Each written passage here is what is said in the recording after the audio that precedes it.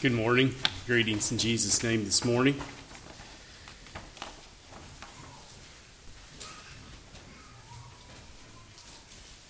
Hope you all, along with me, would appreciate a break from looking at the Sermon on the Mount.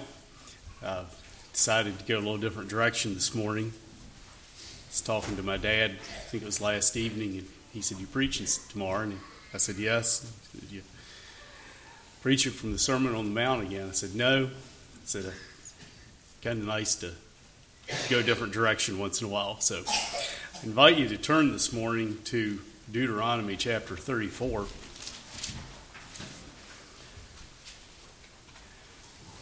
I'd like to read a decent length passage this morning.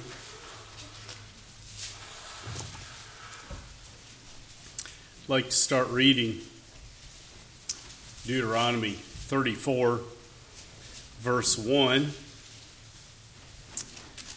and read through Joshua chapter 1, verse 9.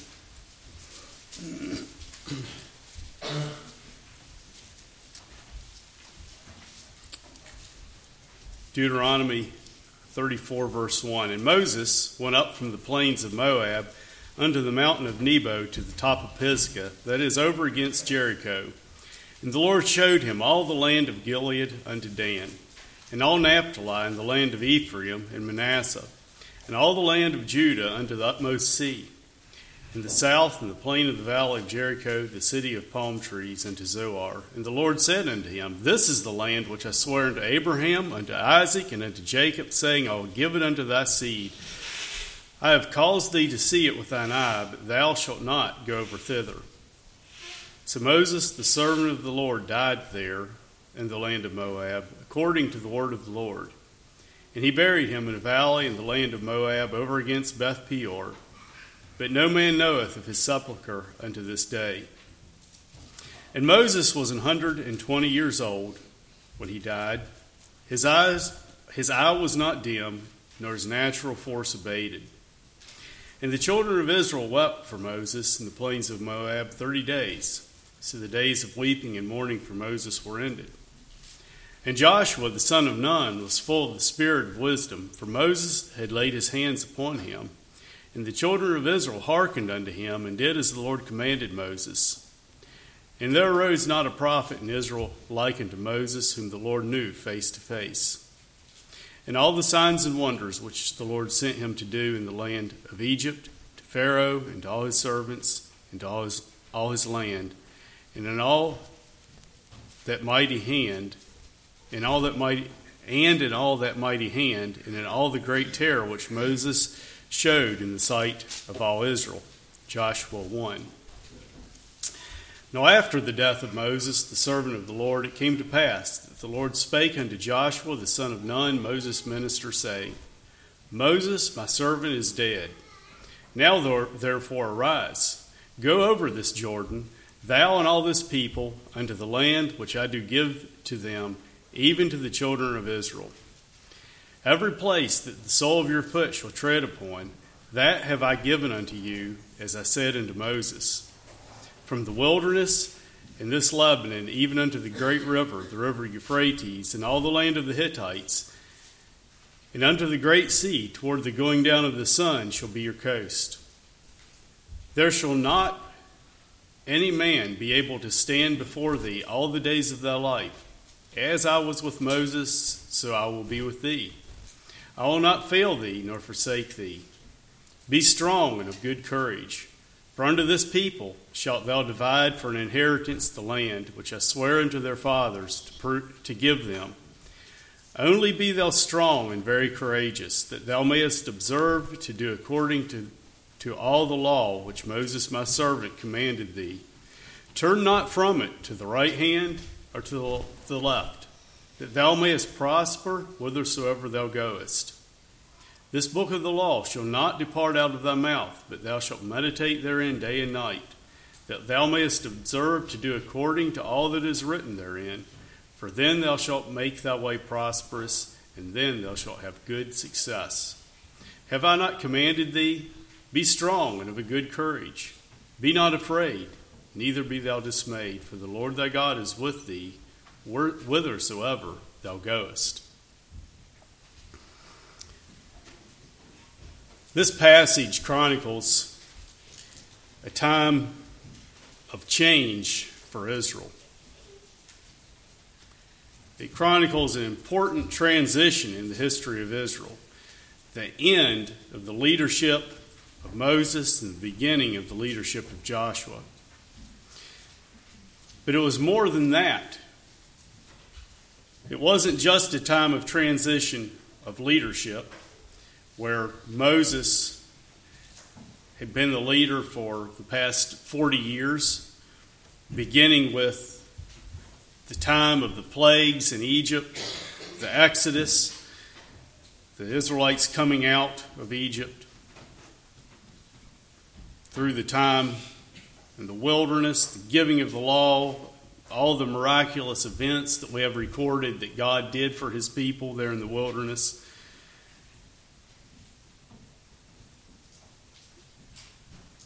Moses and all of that was instrumental.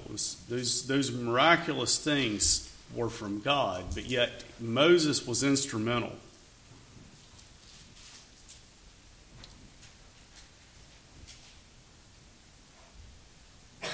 When they crossed the Red Sea, when they were given the daily supply of manna to eat, when they received water from the rock and so forth, those were miracles of God. But Moses was the figurehead. Moses was the one that held his rod out over the water and the sea parted. He was the one that struck the rock. He was the one who told them that in the morning you will have manna to eat. So Moses, for 40 years, was the man they looked up to. He was the man who they had a high regard for. They placed confidence in him as their leader. But now it was a time of transition of leadership. But it was also another transition, a transition from traveling through and wandering through the wilderness to being on the verge of going in and taking over the promised land that God had promised hundreds and hundreds of years to Abraham. They were there on that border, ready to go in and possess the land. 40 years before, approximately, they were on that border as well. And they sent out 12 spies to spy out the land. And 10 of those spies came back with a bad report, a report that discouraged the people of the land, of the Israelites, about the land and about the people, the inhabitants of the land.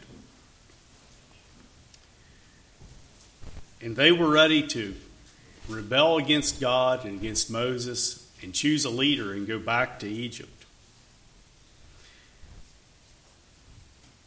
And because of the rebellion, God had sentenced the people to 40 years, a year for every day that the spies were in the land. 40 years of wandering in the wilderness. And to all the men that were 20 years old and older had died, except for Caleb and Joshua, the two spies who had brought back the good report. And so here they were, 40 years later, on the bank of the Jordan River, looking into the land of Canaan, about to take possession of what God had promised them. And I'm sure that there was a lot of excitement, anticipation, longing to get away from the drudgery of living in the wilderness. But along with that excitement, I have to imagine that there may have been some people at least who were maybe uneasy. They were uncomfortable with the idea of a leader other than Moses. They may have been uncomfortable or unsure or even scared of the prospect of crossing the Jordan River into that territory and facing the hostile people of that land. Joshua himself may have been a little nervous about these changes. Joshua had been Moses' aide, his right-hand man, we might say, for years. But suddenly, Moses was gone, and Joshua was in charge of this huge company of possibly millions of people. And the task of bringing them into that promised land, crossing the Jordan River. Joshua had large shoes to fill. And so we see that as God brought his people out of Egypt, through the wilderness, through that time of wandering in the wilderness, it seemed like maybe during that time that it would never end. But it came to the point where it was time to move in to the promised land. Change is inevitable. Time moves on. Change happens. And we vary in our personalities, but most of us have at least somewhat of a tendency to be comfortable with the normal. Change isn't something we always welcome.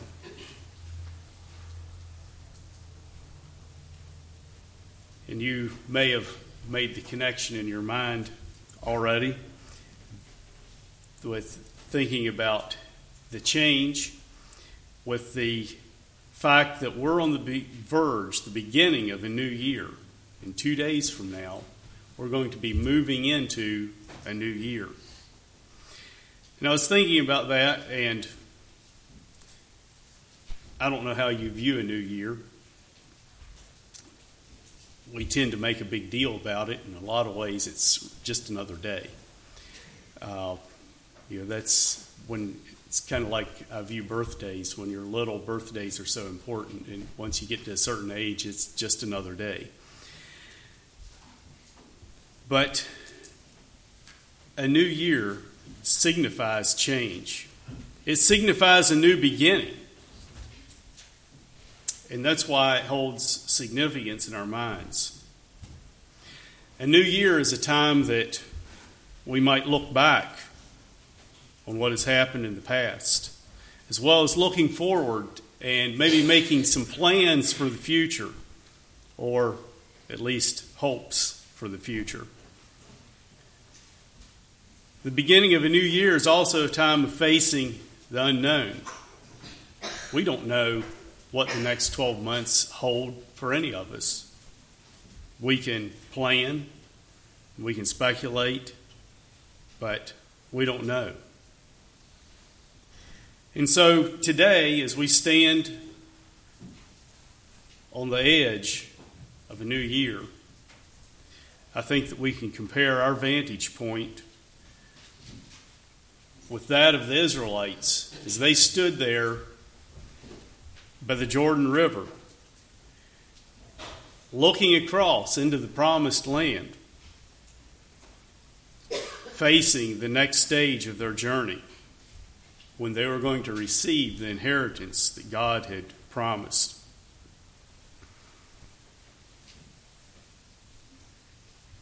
So in this account, as we look at the Israelites, we see that God was in the process of fulfilling the promise he had made years before. Moses, from what we read there in Deuteronomy, was not permitted to cross over into the promised land. But God gave him the opportunity to view it from afar. In that chapter in Deuteronomy, it's probably the shortest chapter in the book of Deuteronomy, but there's so much amazing information there. God took Moses up to the top of that mountain, and he showed him all of the land that years and years before he had promised to Abraham for his descendants after him. And so God is telling Moses that here you are, we're on the verge of me giving my people the promise. We also see that God was faithful in providing for his people all these years. He was faithful in providing for Moses as a leader of the people. It says that at 120 years of age, Moses still had good eyesight and his physical strength was still there. So God had supplied for Moses what he needed to lead the people up until the time of this transition. We also see that God had provided a successor for Moses. God was not leaving his people to flounder on their own. God had provided in the past. He had brought them to this point of entering into the promised land, and he was continuing on to provide for the next stage, a good, solid leader.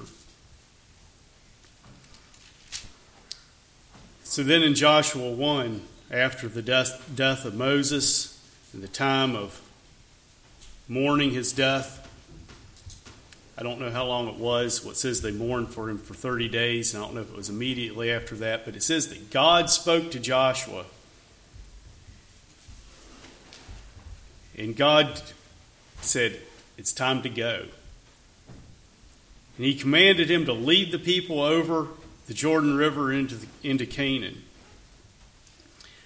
And I found it interesting that as God commanded Joshua to do that, we see that God repeated the promise again of what the territory was going to be that they were going to possess. He was reminding Joshua that this is what I have promised, and this is what I'm about to, through your leadership, to bring my people into. He also had promised Joshua that he would be with him just as he had been with Moses. So we see that they're getting ready to embark on a new leg, the final leg of their journey. But the promise was still the same. The promised land was still the same. God also, the promise to be with them was there. As he had been with Moses, he had also supplied for a new leader. So we see God's faithfulness. God commanded Joshua then to be strong and of a good courage as he faced the task at hand. But that wasn't the only thing that God commanded Joshua, and this is what really drew me to this passage. God also in verses 7 and 8 here in Joshua 1 called him to carefully obey all the law that Moses had commanded. The law that God had given through Moses. And notice here that the complete obedience to this law is what was going to guarantee their success as they crossed over the Jordan to take possession of the land. God's promise to Joshua was that if they were obedient to him, he would in turn fulfill his promise to Abraham and to his seed. You see, it was conditional.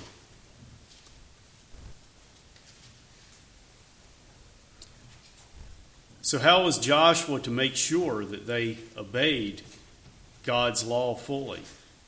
How was he to be able to move forward with confidence as they crossed the Jordan into the promised land? God told him that the book of the law was not to depart out of his mouth, and that he was to meditate on it day and night. In other words, Joshua was to know the law, or God's word, inside and out. He was to make it a daily practice to meditate on the law, meditate on God's requirements. Obedience to God's law was of utmost importance.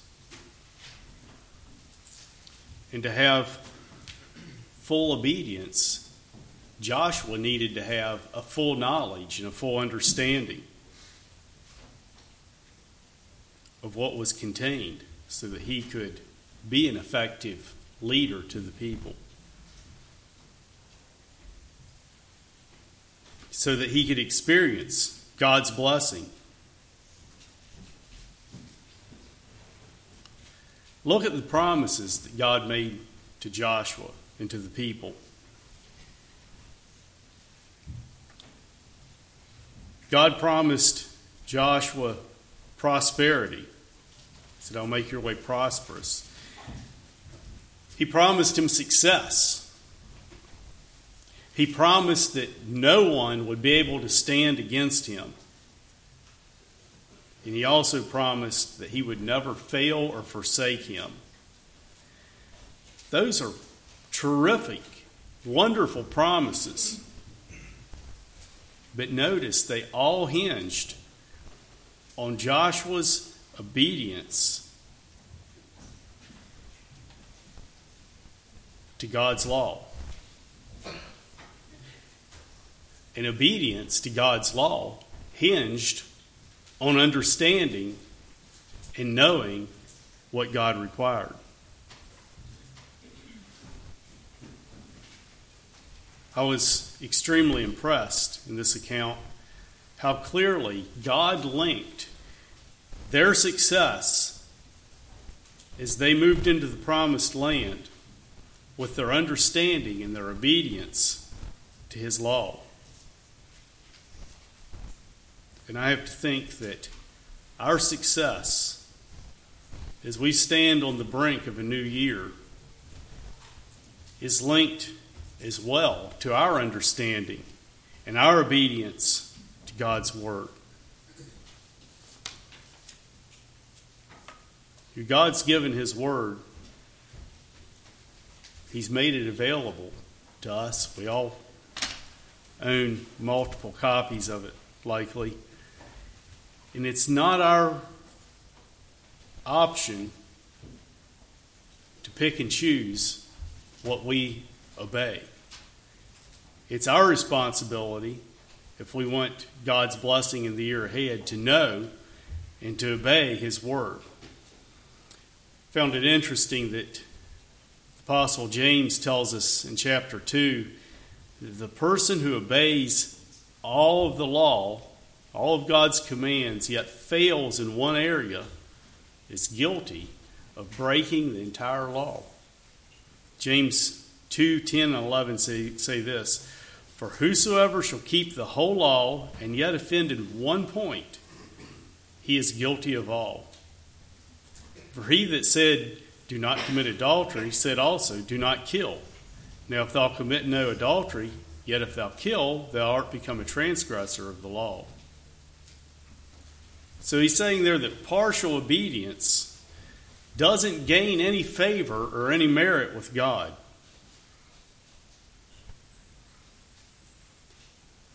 But just as we see in God's command to Joshua, complete obedience is what secures the favor and the promises of God. So if we want success and we want God's blessing in the coming year, we need to know and obey God's word. Now I'd like to turn back to the Psalms, to another passage where the writer expounds on the blessings of knowing and meditating on God's word.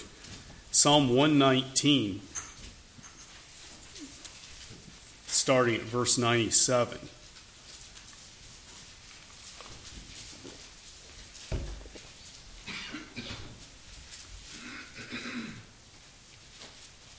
Psalm 119, verse 97. Oh, how I love thy law. It is my meditation all the day. Thou through thy commandments hast made me wiser than mine enemies, for they are ever with me. I have more understanding than all my teachers, for thy testimonies are my meditation. I understand more than the ancients, because I have kept thy precepts. I have refrained my feet from every evil way, that I might keep thy word. I have not departed from thy judgments, for thou hast taught me.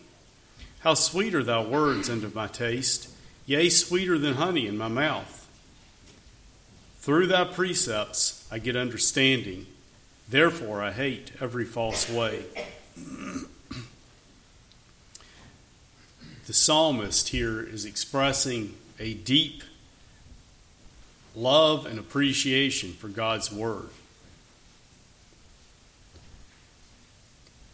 God's commandments, God's law.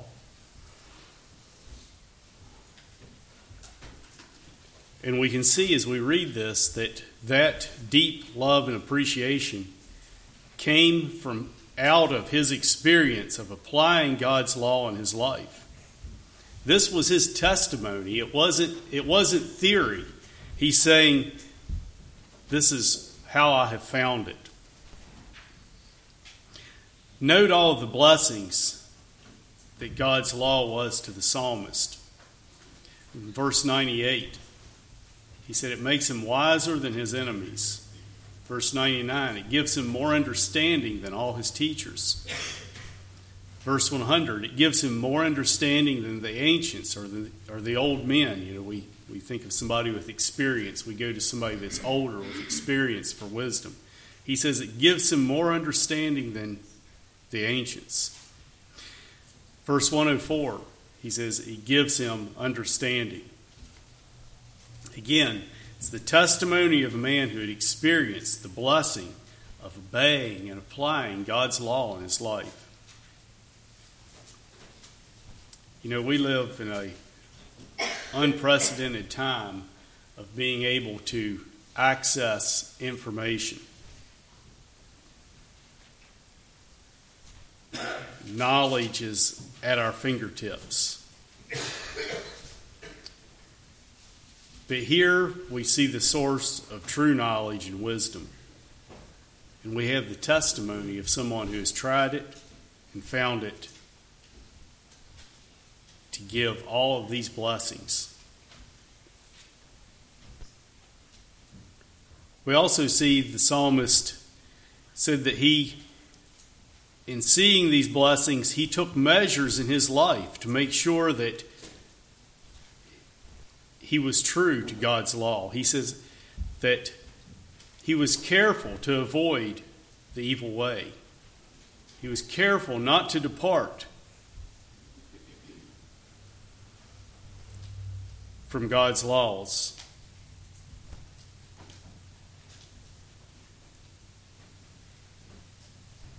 He also says that God's word was sweeter to him than honey. Why was it sweeter than honey? Because he had tasted it. He had experienced it. He had found these blessings to be true.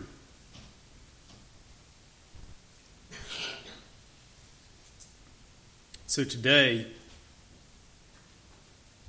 we may look back on 2018 with some regrets, things that we didn't get done that we wished we had, things we did do that we wished we hadn't. And we may look ahead longing for a better year in 2019, longing for God's blessing in the coming year. But as I think about that, and as I looked at these passages, it's so clear that there's one very important key that we all have access to guarantee God's blessing and our success. And that's our willingness to know and obey God's word. Will we take God's command to Joshua, his command to meditate on His word, not let it depart from our mouths.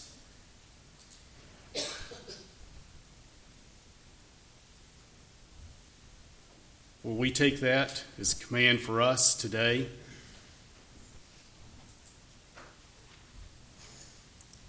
Will we take the command that if we want to have success in God's blessing, that God's word is of utmost importance?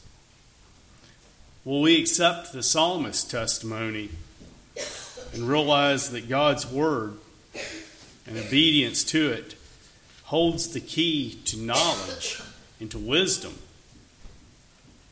that we'll need in the coming year? I was just so impressed with these passages and how they hold up God's word as the key to success, the key to wisdom that we all need. One thing we need to realize is that the success that God was speaking of when He spoke to Joshua, and as we apply it in our lives, that success may be different than what the world around us calls success. The promise isn't that if we read God's word and we meditate on it and we obey it, that we're going to attain to the American dream. But rather, the promise is that we'll attain to something so much better. The promise of God to the Israelites was entering into the promised land. It was in many ways a promise of physical blessing. It had spiritual aspects as well. But they were looking to physically cross the Jordan River and take possession of a physical territory.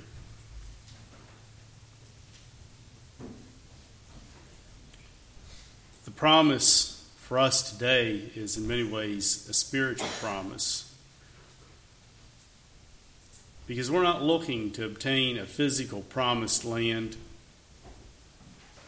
at least not in this life, but a spiritual one. And then the promise of heaven after this life. The promise is a promise of membership in God's kingdom. And that starts here in this life. We have before us the opportunity to leave behind the kingdom of darkness and to live in God's kingdom, the kingdom of righteousness. Colossians 1:13 says, "Who hath delivered us," speaking of Christ, "who hath delivered us from the power of darkness and hath translated us into the kingdom of His dear Son." That's the promised land. 1 Peter 2:9, "But ye are a chosen generation, a royal priesthood, and holy nation, a peculiar people, that ye should show forth the praises of Him who hath called you out of darkness into His marvelous light." That's the promised land that we can attain to in 2019. Even if Christ doesn't come back, even if God doesn't call us home, we have the promise of living in God's kingdom. The Israelites stood on the edge of the Jordan River looking across into the promised land, the land of Canaan, that they're about to enter. And God told Joshua that the key to their success as they crossed over was going to be their knowledge and obedience to His law. So today we stand at the edge of a new year. And I believe that God's message for us is the same today. The key to our success in this new year will be the knowledge and obedience to God's Word. So I believe that God's promise to Joshua is for us today as well, that this book of the law shall not depart out of thy mouth. Thou shalt meditate therein day and night, that thou mayest observe to do according to all that is written therein. For then thou shalt make thy way prosperous, and then thou shalt have good success. So may we all be faithful, and may we all find God's success in the year ahead. May God bless you.